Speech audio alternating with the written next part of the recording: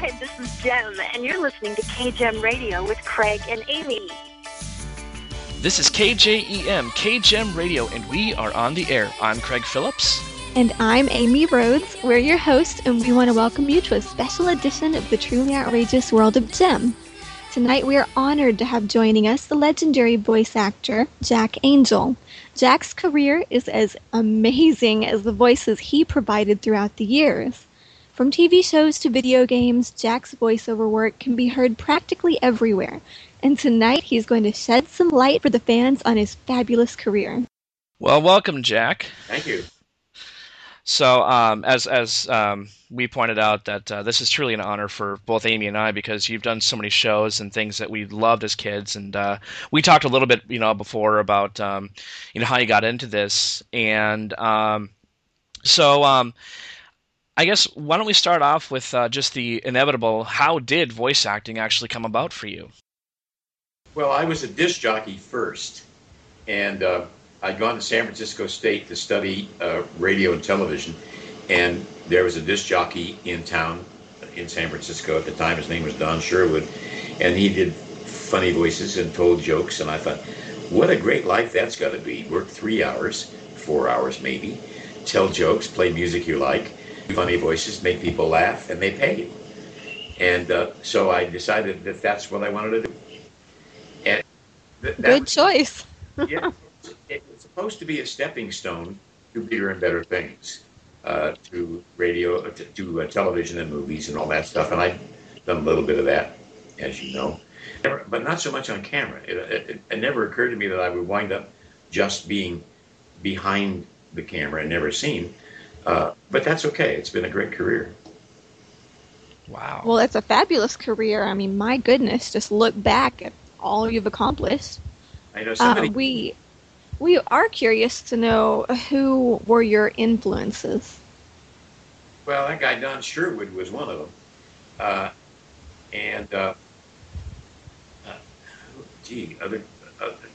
Johnny Carson. Oh yeah. A lot of dead guys were. Steve Allen, of course, was one of the great. Oh, I love Steve Allen. Oh, such a great guy. And I love Johnny Carson, too. Yeah. So. Oh, yeah. Classic. People like that. And, Humphrey Bogart was one of my favorite actors. That's awesome. Always had Paris. It's funny because what I'm hearing when you said, like, Steve Allen and Johnny Carson, it seems like comedy was kind of something that you really kind of got into quite early on in your career. Yeah, it was. I used to, before I ever got into radio and television, I was able to do funny voices. And my father had a grocery store during World War II. And people came in there was an old Italian guy who came in. And during World War II, a lot of things were rationed and were sent to the troops, like cigarettes, gum, and things like that. This old Italian guy had no teeth, and he would come in the store every day. And he'd say, "Hey, John, you got gum?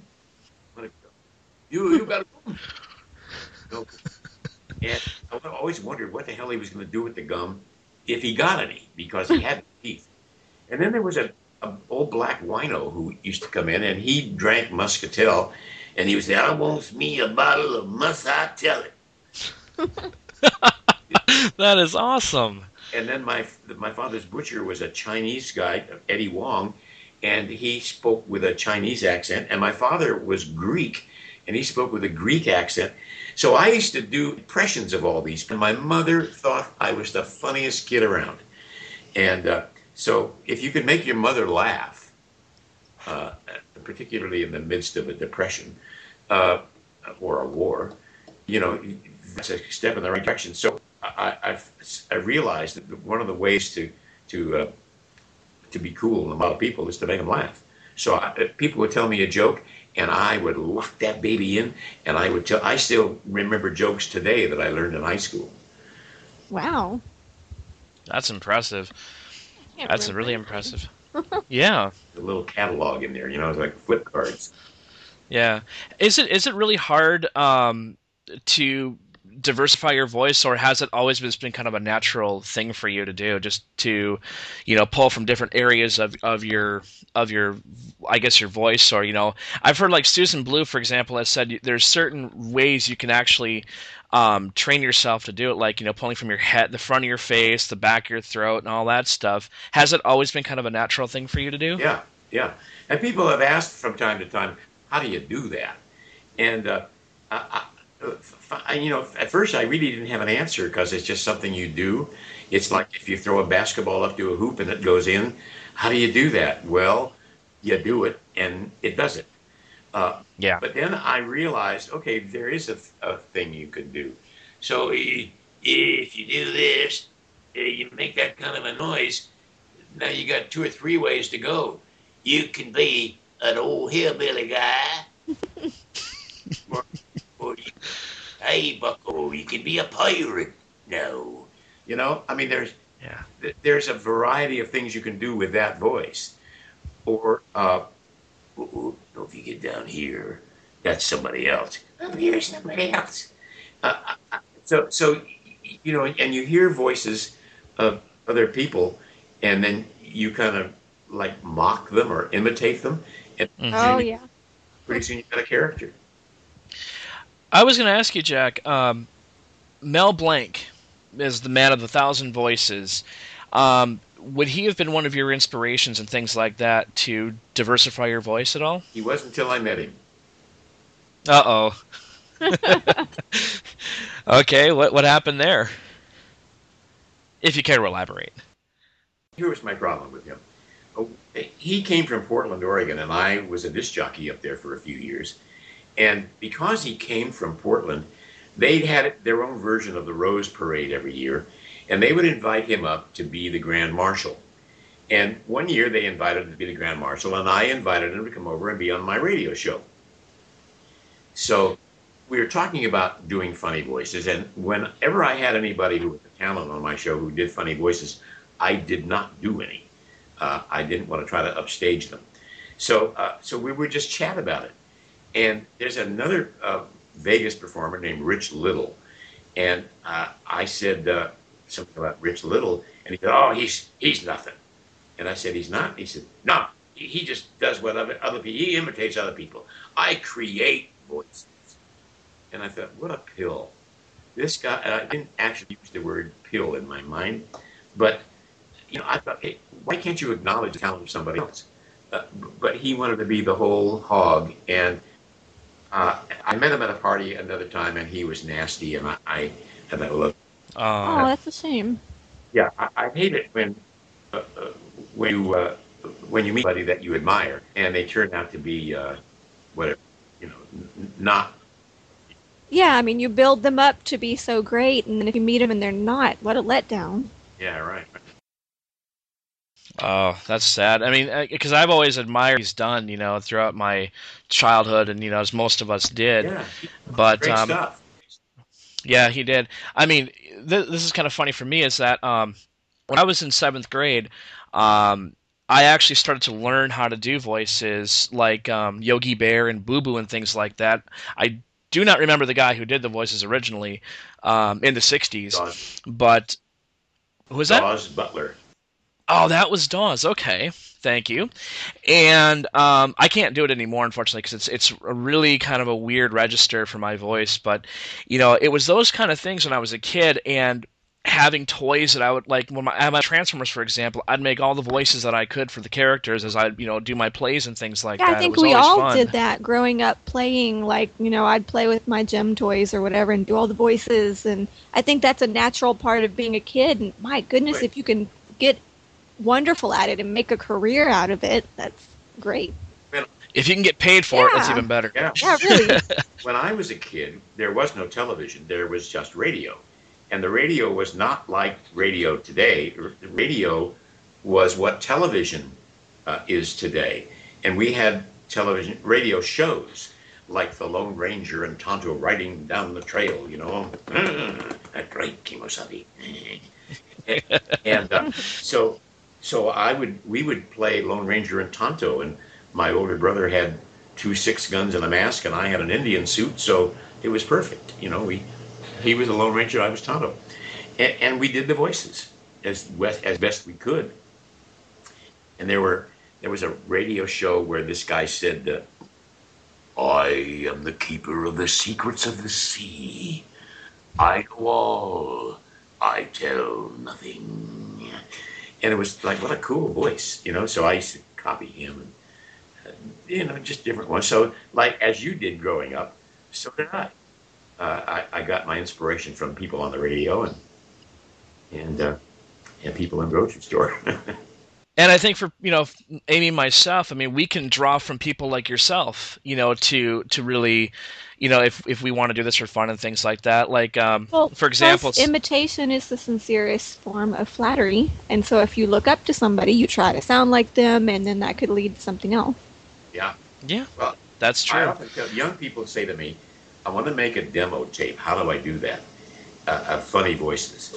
And I say, go to arlenethornton.com, which is my agent, and click on where it says animated voices or female animations or male animations, and start listening to people. And if you come across this guy does a voice that you do, you say, oh, wait, write that down and give it a name. And then keep listening, and you hear another one that you do, write that one down. Now you've got a whole list of voices that you do, you just don't have anything for them to say. And then start listening to other people doing different things and steal the lines from different characters. And now you've got lines for your characters to say, and you can sit in front of a microphone and you can practice and practice and practice. And pretty soon you got a demo tape. Yeah, that's awesome. And, for me, one of the voices I love doing is, and I've actually gotten really good at it, is Frank Oz's version of Cookie Monster. And it's a... What's that? Hear it. Okay. Hello, this Cookie Monster. Haha, you have cookie? Good. Yeah, thank you. Yeah, great. And I've also kind of like at long last, the Elutium Pure's explosive space modulator is finally complete. Marvin the Martian type of thing. Yeah. And it's always been fun because I can crack people up. I always every time I do Cookie Monster, she gets a big kick out of that. Yeah, it's funny. How did you both get wrapped up in Jem? Well, I'll let Amy go with that one because that's a good story for her. Well, I mean, Jem was my childhood. I mean, I was 4 years old when it started, and so I really can't remember not liking it. I've always been a huge fan, and so it's just a lifelong thing, and influenced other parts of my life. Like, that's what got me to start writing stories, start drawing, and all these other things that I do, was because of being inspired by that show. But it's a lifelong thing, and then to get to do a radio show out of it, that's just icing on the cake. Did you know whatever happened to Jem? What was that? Do you know why Jem disappeared from the television? Oh yeah, the dolls weren't selling as well as they expected, so that's part of it. Yeah, what happened was the FCC had a rule that if you had a doll like Jem, and you had a show like the Jem show, you could not advertise your doll in the show, or that would just make the show a half-hour commercial. So they weren't allowed to advertise Jem in the Jem show. Well, Jem and the Holograms was the #1 show with little girls. So that left it open for Mattel, their worst enemy, to come in with Barbie and advertise Barbie in the Jem show. And at Christmas time, the Barbies just flew off the shelves, and the Jem doll sat there because the girls didn't even know it existed, apparently. Yeah, and it's sad because of the differences. Like, Jem was bigger and cost more and everything, and it affected the sales. And I do remember Barbie commercials cutting into Jem. It's like, really? Yeah. And so the people at Hasbro said, we've created a platform for our nemesis to sell their toys, and we can't sell ours. We're in the wrong business. And they canceled all their television shows. And that's really sad, too, because, as someone, now I've only been into GEM about 4 years, but I do remember it as a kid. But part of it, a lot of it scared me away because, well, first you had the GEM Girl theme, and that wasn't supposed to be used. And then you had the pinks and all that stuff. And for me, it just kind of like, yeah, I'll stick to my Transformers and G.I. Joe and Voltron stuff and, ignore the show. But I vaguely remember certain episodes because as a musician, I've been a musician almost all my life, and I've been writing lyrics since I was about 14, and there were always harmonies and melodies that I was hearing, and I didn't realize that it was actually coming from things I'd heard on GEM, which I didn't know about. Yeah, you must have watched it then at some point. I think I did, yeah. And then in 2008, I was reliving my childhood and just watching cartoons that I'd grown up with as a kid. One show that I remember watching, The Bionic Six. And I loved that show. I was obsessed with it. And I was always interested in who the cast members were. Well, a person's name, Bobby Block, came up in the list. And I'm like, who is that?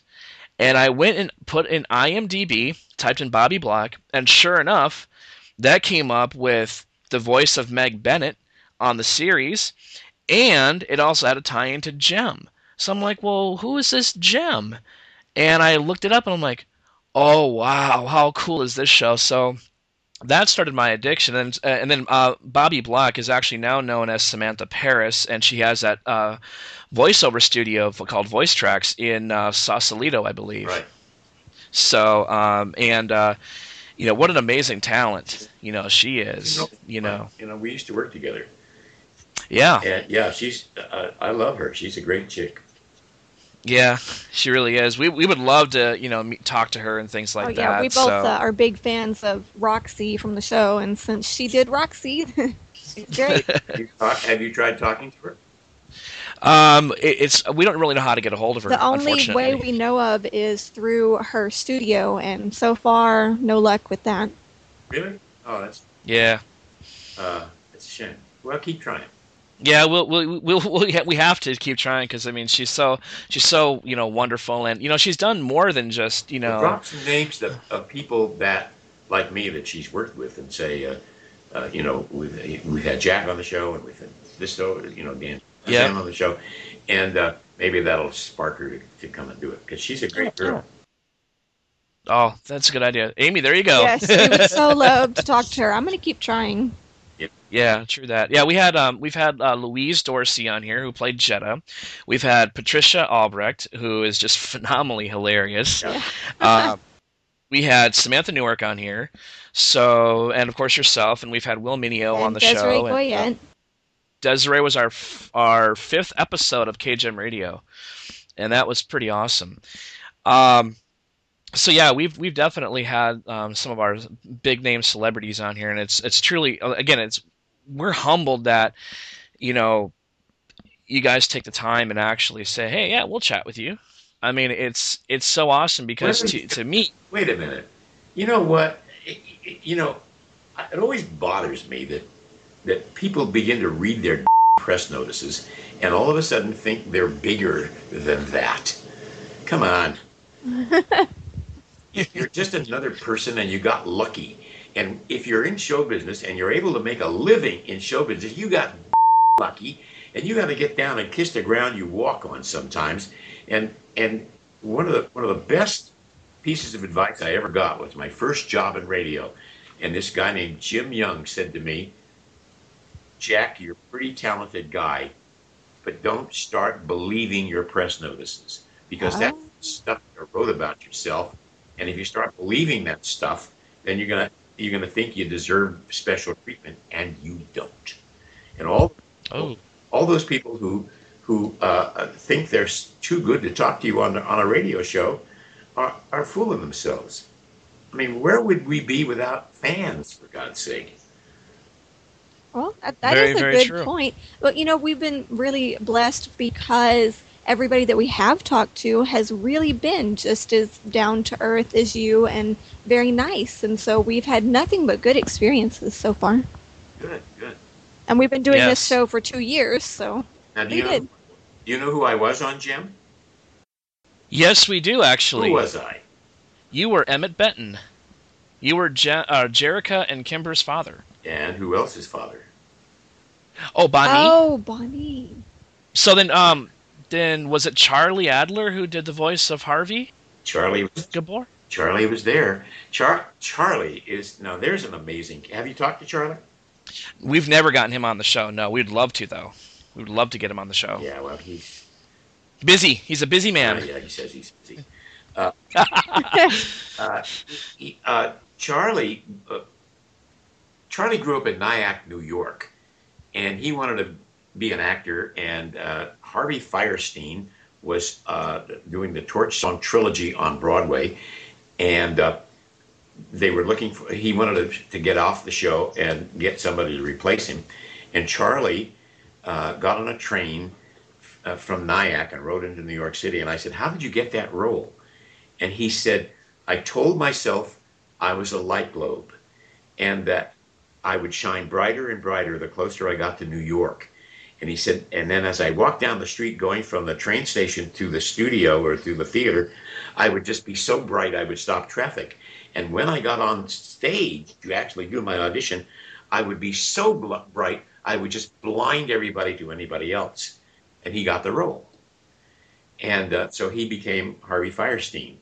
And one of his lines was, "Is it so wrong to want to be loved by someone?"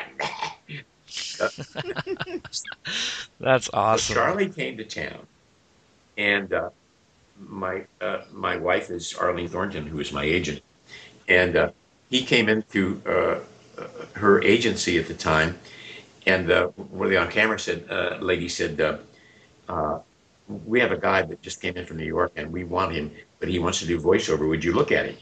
And she said, "Does he have a tape?" She said, "No."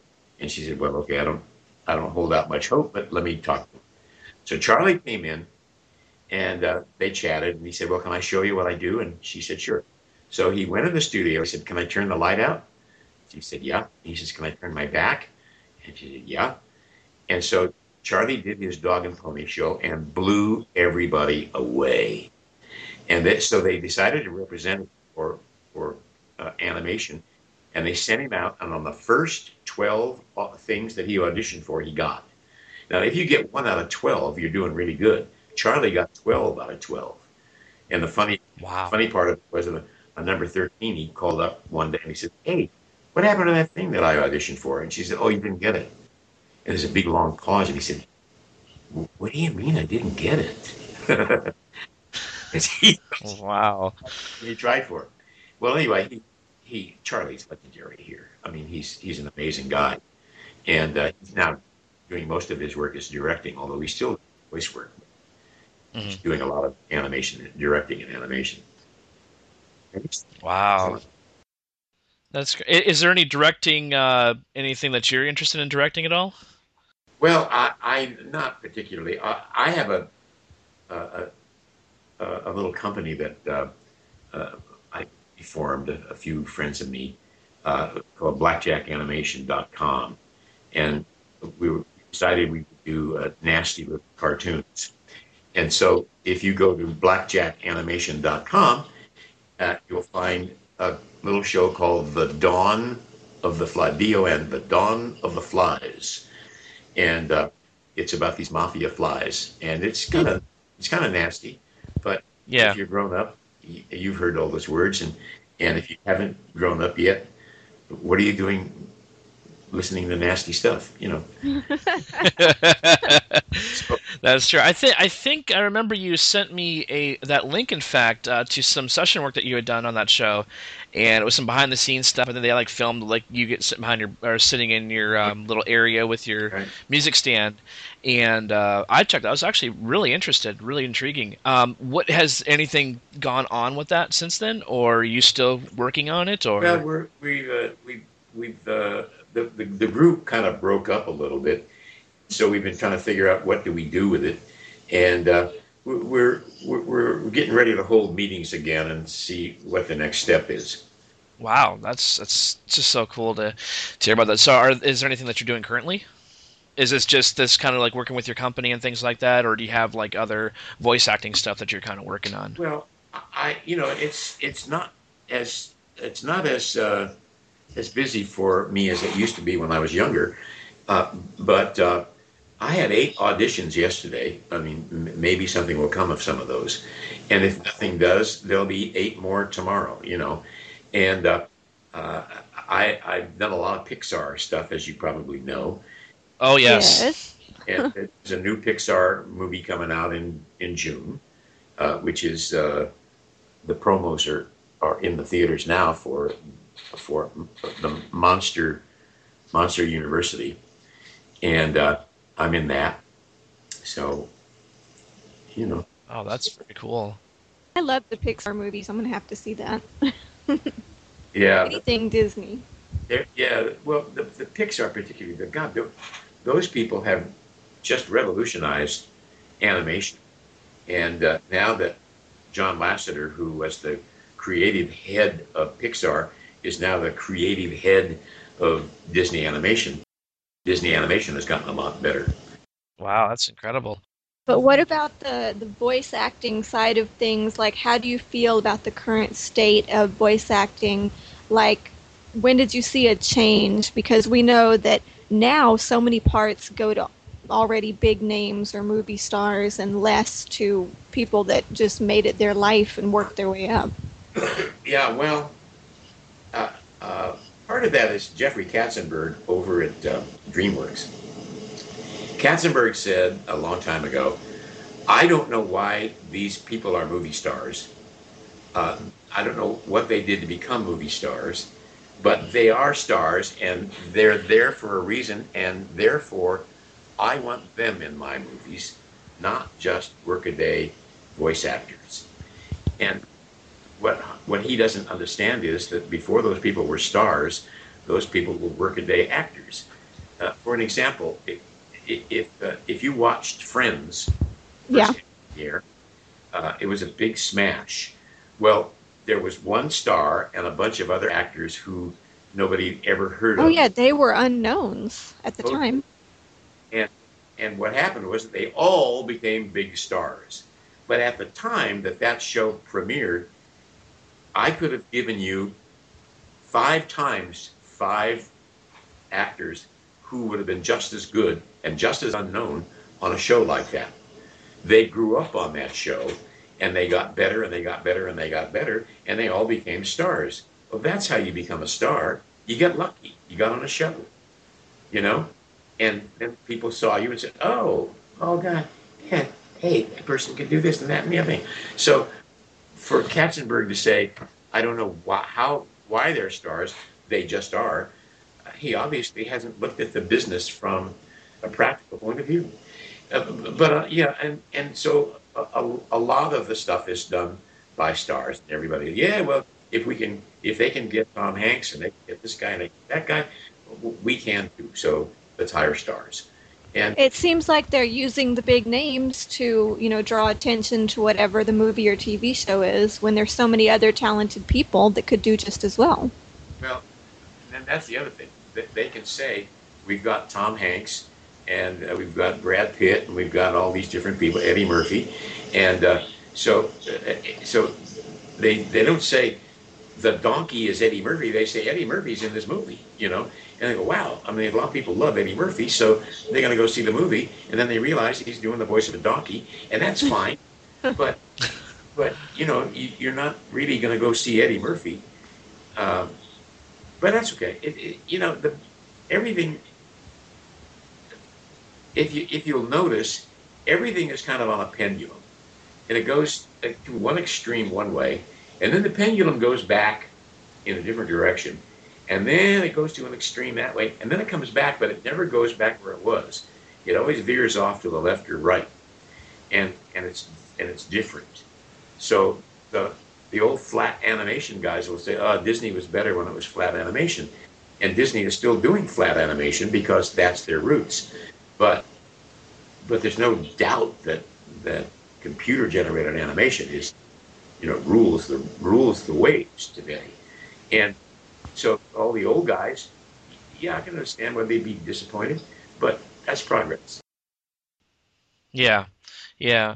One of the shows I wanted to touch on, of course, was probably the one that you're probably best known for is the Transformers, and what that was like for you to be part of such an iconic show to millions of fans around the world, and not to mention, you know, working with some of the top, you know, your cohorts, basically the top people in your field. That had to have been something really fun to be able to play off these people, you know, on a consistent basis. Absolutely was. I mean, you just can't imagine how cool it was to you got Frank Welker in there. Frank is maybe the best animation guy ever. In fact, there's a thing on my website. Let me see what is it. It's no, that's not it. About resources. There is a website. Why I can't find it. Resources.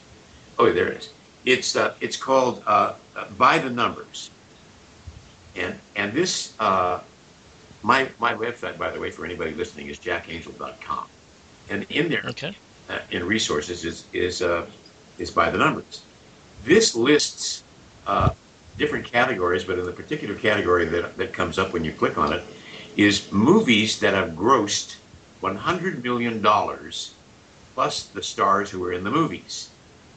Frank Welker is by far number one. He's been in 97 movies that have grossed $100 million or more. Tom Hanks is second. Samuel Jackson is third. Tom Cruise is fourth. Bob Bergen is fifth. Stan Lee is sixth. And I'm number seventh.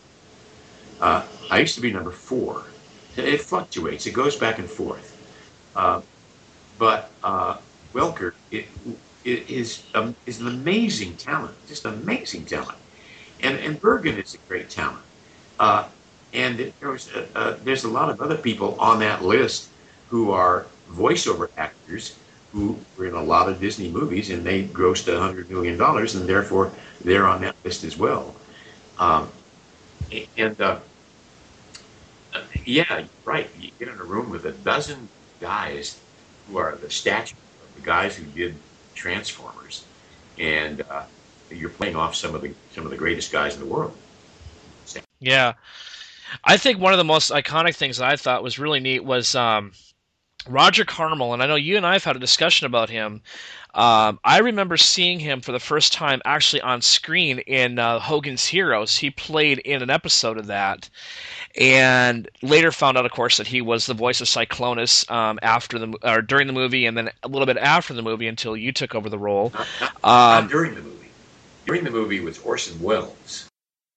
As Unicron. He was Unicron. I thought. Yeah, right. Okay, Unicron. And then And Roger took over as Unicron in the series. And then Roger died, and I took over as Unicron in the series after Roger. Yes.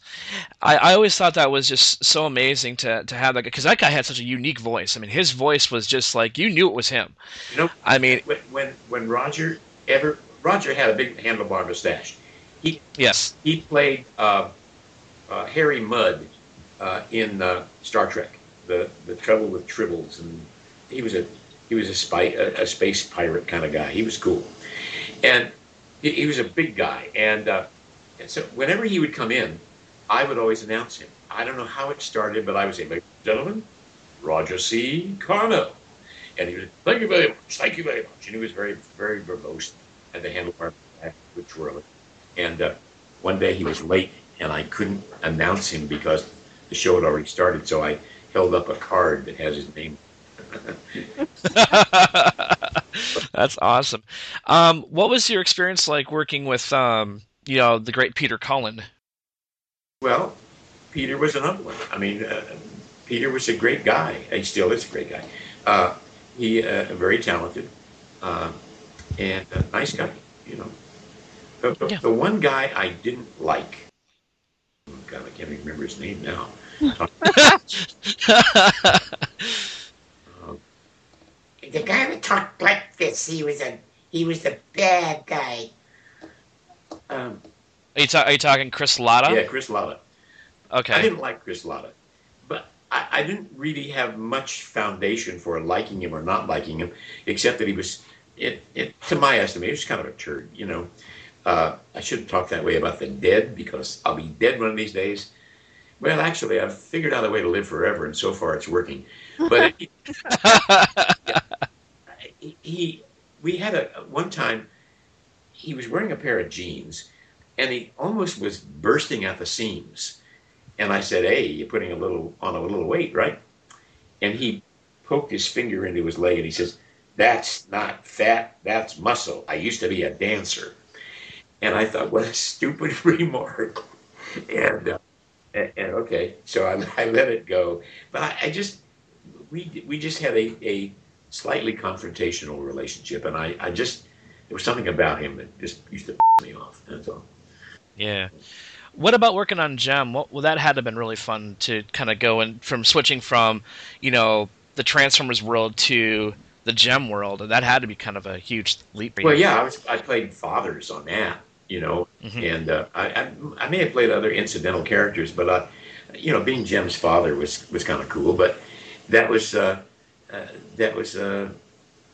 whole different kind of thing because the Transformers were great big. I'm gonna bust you up. Then they would add synthesizers to it and run it through and make it more metallic sounding.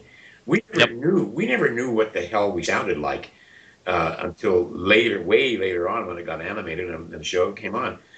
And then we'd watch, but by that time, of course, we'd already done it. Yeah, and they had voice track references because every once in a while you'd come back after 3 or 4 weeks. And you'd say, okay, this is when Smokescreen again. Oh, yeah, what do I do for Smokescreen? And they say, here, and they play it for you. And say, oh, okay. So they always give you a point of reference. Yeah.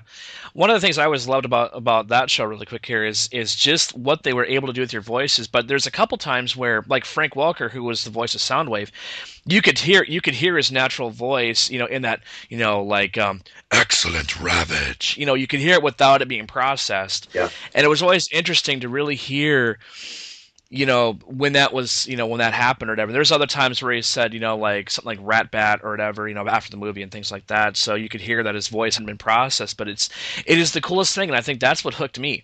I mean, Soundwave was my favorite character. It was the first toy I got into, in fact, and then Optimus Prime. And then I always I think I had Astro Train actually in my collection too. So, of course, that's not one of your characters that you did. But I never saw any of those things. Oh, really? Well, I maybe saw 2 episodes, 2 or 3 max. Oh, wow! Because I have a whole box of every episode ever done that somebody sent me.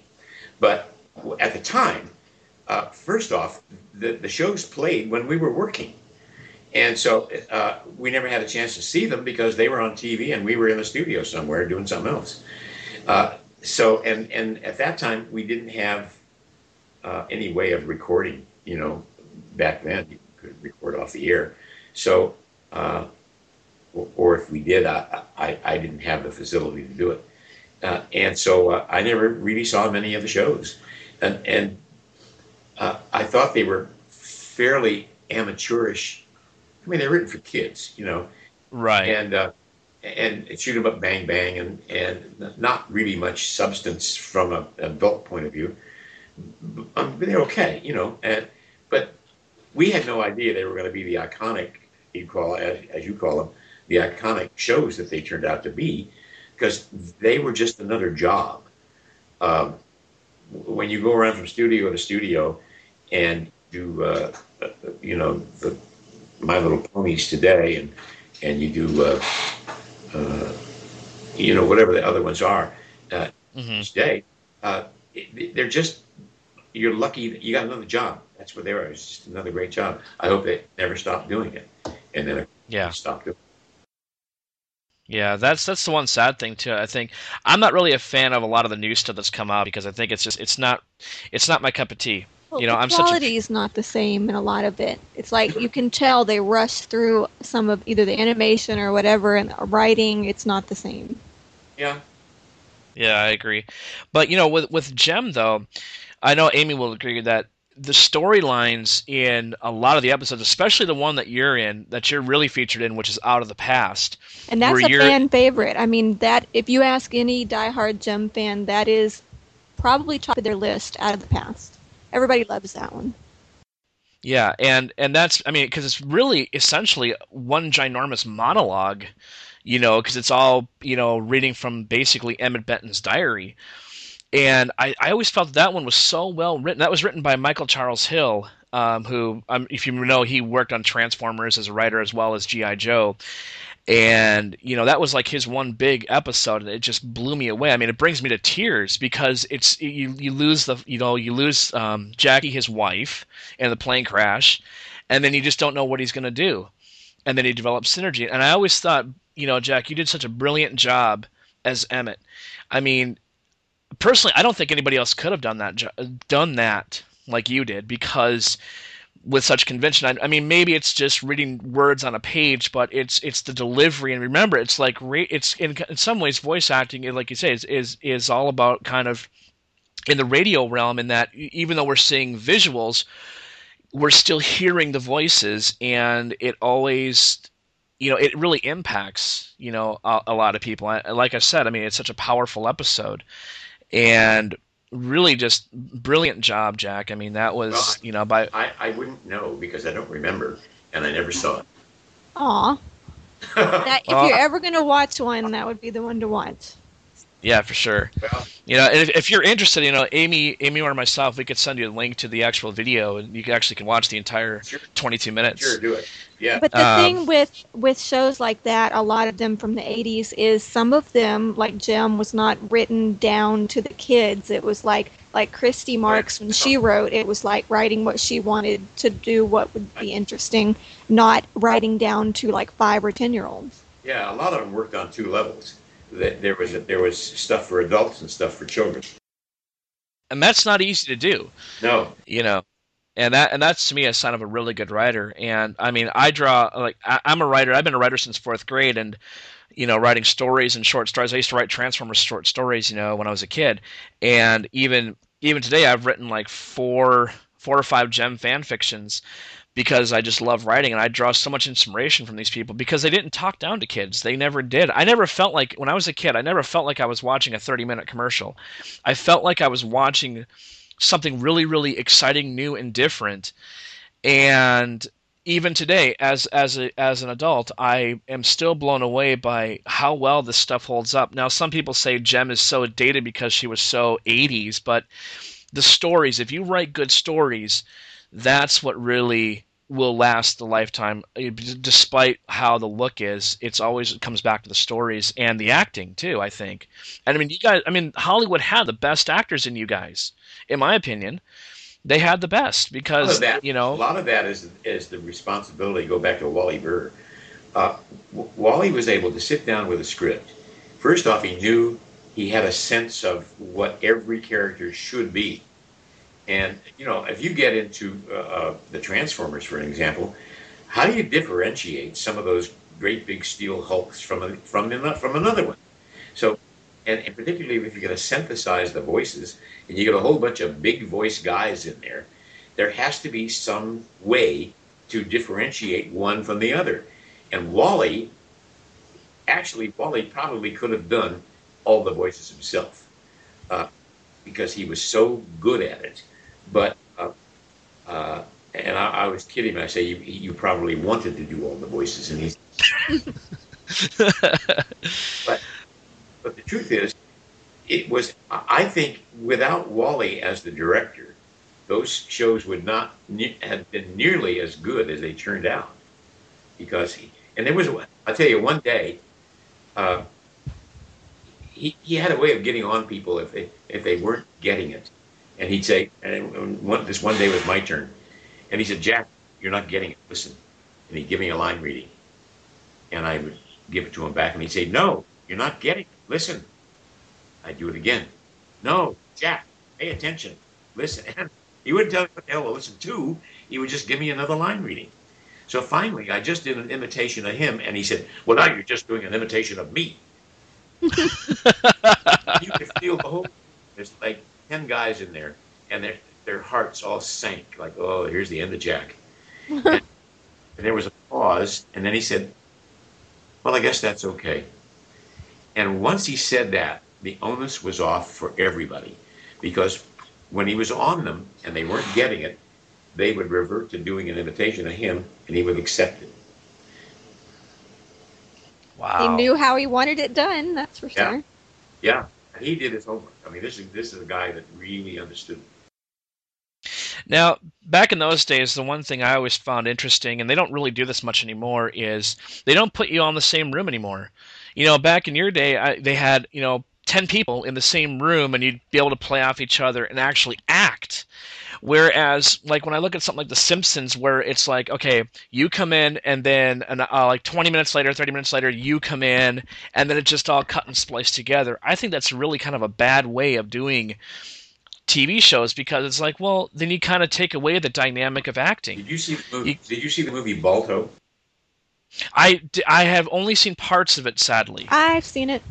Okay, well, Balto was done in England, and so there were three of us. That were the three dogs that were the comedy relief, and so they flew us all to England, and they did it one at a time. They did all my lines at once, and then Danny Mann's lines, and then what's his name? So anyway, that's how they did it, and then we all had to go back about a month later, because there's an art to recording people one at a time. You have to really hear what the other characters are doing at what level. And if you don't hear it in your head, you can't match one voice to the other if they're having a conversation. So Mr. Spielberg, who was the executive producer of the movie, listened to it, and he said, no, send them all back and have them do it ensemble. So we all went back, got another trip to London out of it, and we did it again. This time we all worked together. And that's part of the way it really works. You have to have a really good director if you're going to wild track people. And that's probably, if it's not sounding right, that's probably why. So do you prefer working ensemble or individually? Oh, I think it's more fun to work with the guys. Yeah, it's more fun to work off of people. It's quicker to go in, and I mean, we did all those Voltron shows in 6 months, and whoa, 125 episodes, 6 months, and we would go in. It would take half an hour to an hour for me to do all of my lines, and then Peter Cullen would go in and do all of his lines, and Lenny Weinberg would go and do all of his lines, and then Michael Bell would go in and do all of his lines, and so and we'd schmooze out in the lobby for a while, and then when we were done, we were gone, and like I say, we made a ton of money. And all in 6 months. Jeez. Yeah, Amy, Jack was mentioning something about, it was, I think, $1,100 per episode, and there was 125, you said? Yeah. That's a lot of... I wish I could make that kind of money, really. Yeah. And just having fun. I mean, that's the cool thing. But it's more fun, I would think, with people to work off of, in a group setting. Yeah, it is. Yeah, that's why I've always considered voice acting kind of the unsung hero of acting, because, even though you can't see it, it's all in your head, and I think it's a lot more kind of like reading a book, where you actually can hear things. I don't know, I guess I just take away more from hearing the thing as opposed to just watching the visuals, in my opinion, but, that's me. But the visuals are still cool, though. Well, going back to when I said earlier that when I was growing up, there was no television. And and we had radio shows. And one of the things that they've always said about radio back then was radio was the theater of the mind. It didn't matter what the Lone Ranger looked like in reality, because in every kid's head there was a masked man with the 6 guns and a white horse, and he was always slightly different depending on who the kid was. But so everybody created the theater in their own head. Yeah. Well, that's the power of animation. I mean, imagination, as far as listening to radio, that's what makes it fun, is you can play it all in your own head and make it however you want. Yeah. That's what I love, too. I've always been somebody who likes to listen as opposed to just watching, because we never got to experience what it was like just to have radio. We have audiobooks, and Yeah, we do now, but somebody, one of my Facebook fans sent me, I think, 100 episodes of The Lone Ranger. Oh, wow. From the old radio shows. And so one of these days I'm going to get around to listening to some of them. Well, speaking of radio, though, I mean, how did you make that transition from radio shows to TV shows in your work?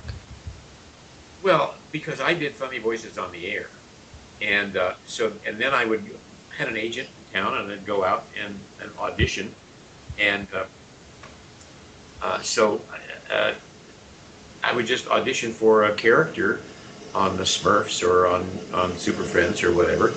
And I get the part, So once I got the part, then that led to the next part and the next part and the next part, because they'd say, okay, this guy can do this, and let's bring him in for this, and have him do a couple of incidentals. And each time you would stretch and show them that you did more and more and more, and it blossomed from there. Did Hanna-Barbera approach you, or did you approach them for auditions, or how did that come about? Well, I think my agent sent me over to audition for Wally Burr, who was at that time was directing Super Friends, and I did Hawkman, the Flash, and Super Samurai on the Super Friends. I remember that. Yep. And so then that led to other shows, and what was the question? I forgot. Oh, well, how you got involved with Hanna-Barbera? Yeah, I got involved because my agent sent me over there to audition for Wally for one of those shows. There was a wonderful talent named Bob Holt, who has since passed away, but he was the voice of the Grape Ape. Do you ever? Oh, I love the Grape Ape. One of my favorite cartoons from that generation. Oh, yes. Bob was able to do what we call the human tuba. And so he would talk as this tuba. And it was just, nobody could ever do that, but just him. So they were looking for the voice of the Grape Ape. And I went over to Hanna-Barbera to audition for it, and I realized what they really wanted was Bob. So I called him up, and I said, you got to call Alex Lovey over at Hanna-Barbera and just do the human tuba, because he's looking for a huge voice. Bob got on the phone and won the part on the phone. Oh, awesome. Wow. Man, and like I said, I love the Grape Ape. I mean, just hearing Grape was just so hysterically funny. I always thought, well, they had to have pitched that voice down, but I mean, that's his natural. That's pretty impressive. That was him doing it. And, wow. And I've never heard anybody, even Welker, who could do that.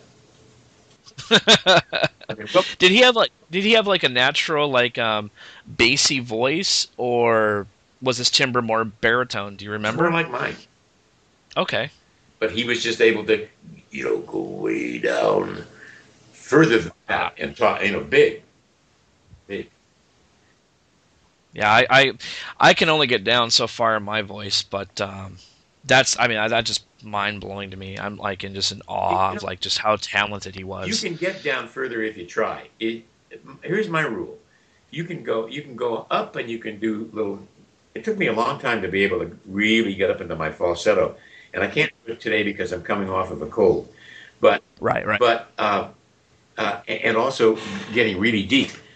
But my rule is, while you're practicing getting down there, when it starts hurting, stop. And I asked Bob, by the way, I said, does doing the tuba, does that hurt your throat? And he said, no. He said, I can do it all day.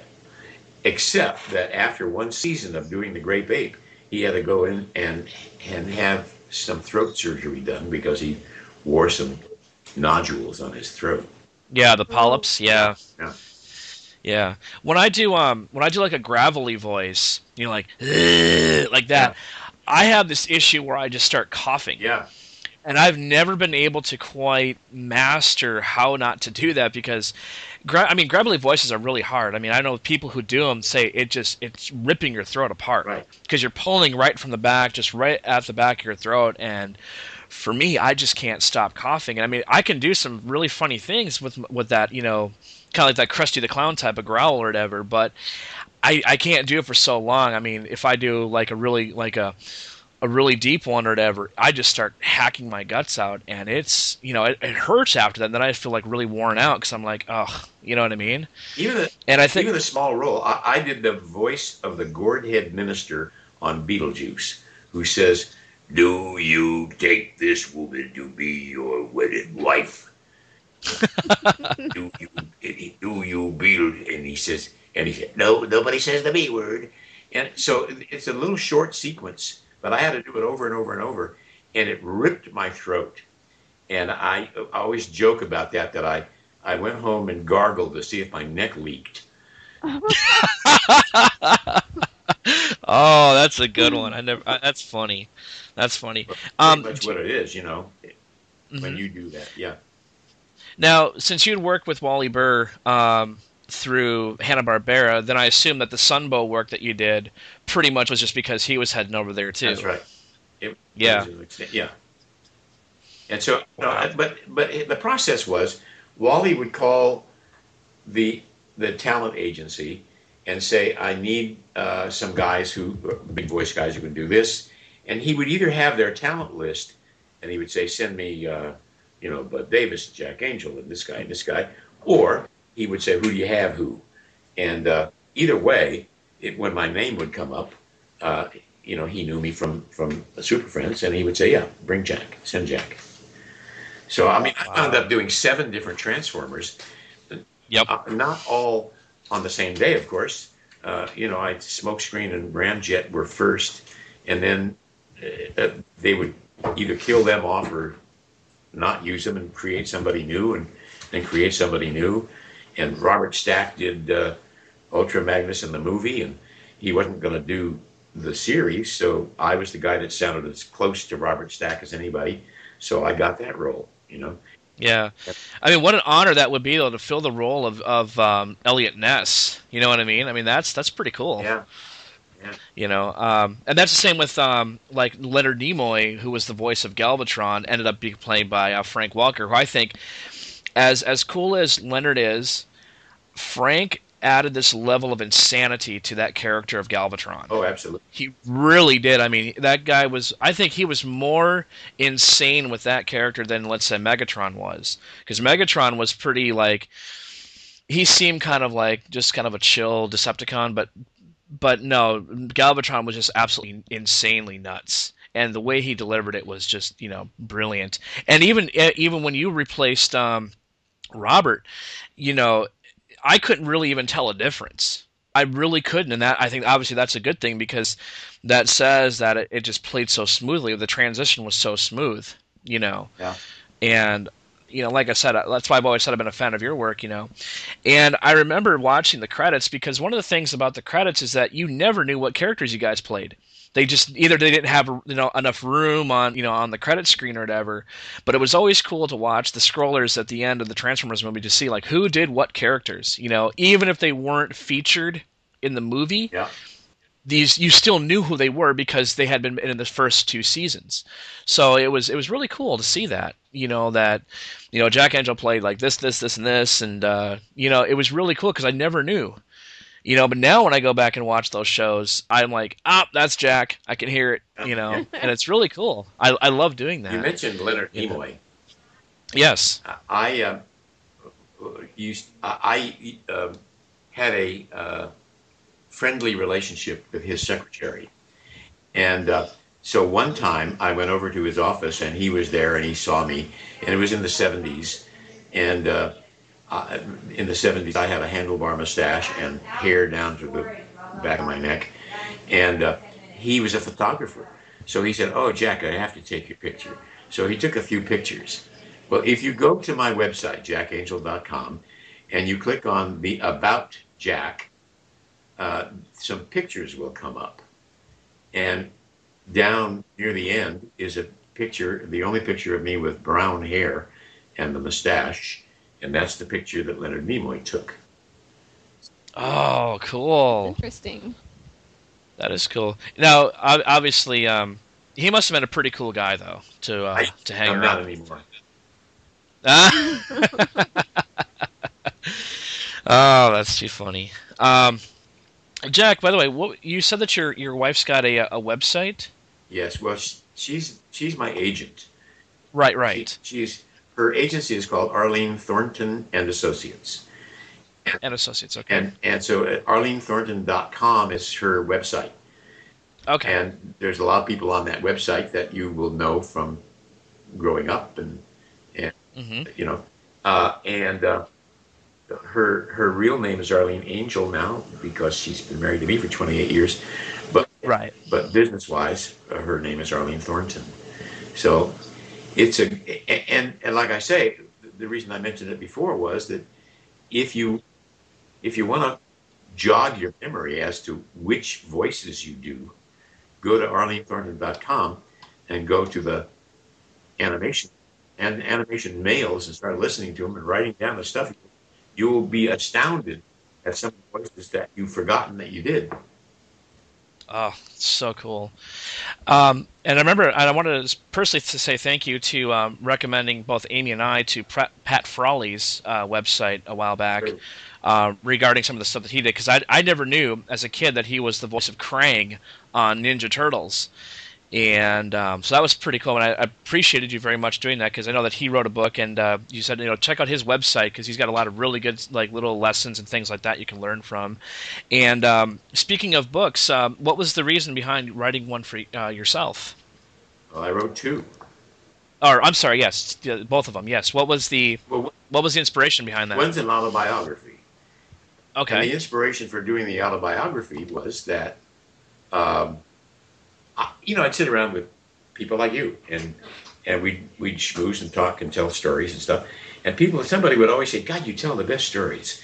And so I thought, you know what? I had to write them down. And years ago, I started just writing them down so I would remember them. And one thing led to another, and it turns into a book, which I published.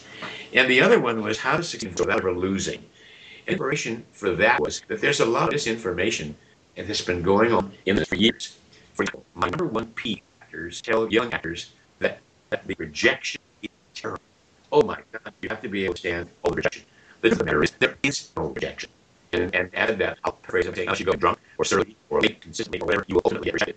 But that's not being explained. The game they're playing is one selection. So if 10 guys go in to play for one part, people in the room get to decide which of those 10 guys wins the role. They're not rejecting anybody. They're choosing from who showed up. And the day that you got to show up, you got validated as being one of the best people in the world. Because if you're playing in LA, for example, you're playing against the best people in the world. So you got validated. You're one of the best people in the world.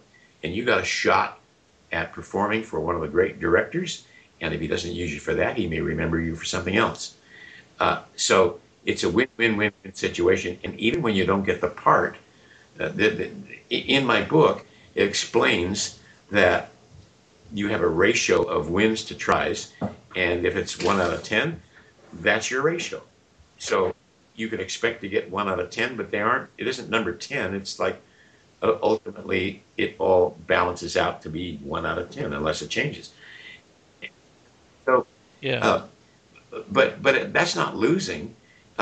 If your ratio is 1 out of 10, the faster you get through the 9 that aren't yours, the faster you get to the one that is. So every time you don't get one, it's a win because you're one step closer to yours. It's all in how you look at it. I never thought of it that way. That's a good attitude. That's exactly right. You can carry around a big bag of losses if you want to. And I lost a good one today. No, you never had it to lose. You had it to win, but you didn't win it. Let it go. The next one may be yours, and if not, let it go. And just keep going until you get to what's yours. I never lost one that wasn't mine. I only didn't get some that I could have gotten if I'd been better or different, or if it had been a different day, or if wealth showed up. I mean, there's all kinds of different reasons why you don't get them. Yeah. I love that. I totally That's understand so that. good. I know that for me, I've always been one who doesn't take rejection well, but then after hearing your advice, though, it really inspires me to kind of take a look and say, you know what? You can almost apply that to anything in life. It is. And the whole book is a metaphor for living. And there's a little scientific stuff that goes on in there too. If you want to take all the stress out of your life, trying to win and do what you do in whatever field you're doing, there's a triangulation thing that I won't go into now. But if you buy the book and it's $9, you can buy it on my website. Scientifically, it show you where to put the emphasis in your life, so that you're not chasing the dog's tail. You know, you can. This whole thing is a great big adventure. Just go with the adventure. Life is one adventure after the other, and it doesn't matter how it turns out.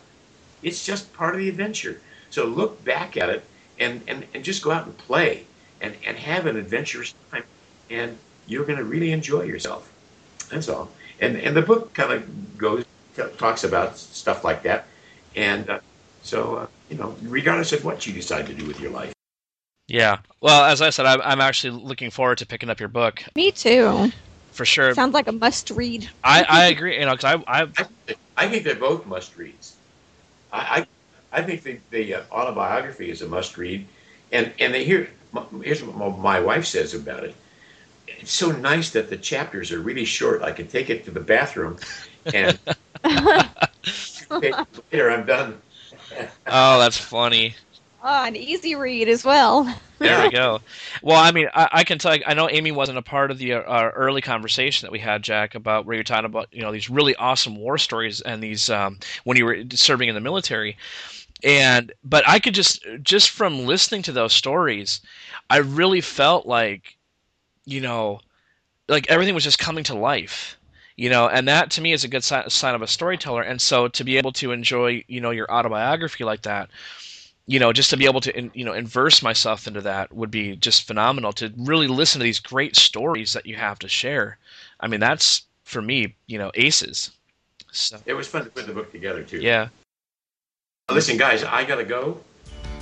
Yeah, no problem. And it's been lovely talking to you, Amy. Well, thank you. We enjoyed talking to you. Yes, thank you so much, Jack. Appreciate that. Okay, we'll talk again sometime. Thank you. Take care. Bye. Bye. Bye. Show's over, Synergy.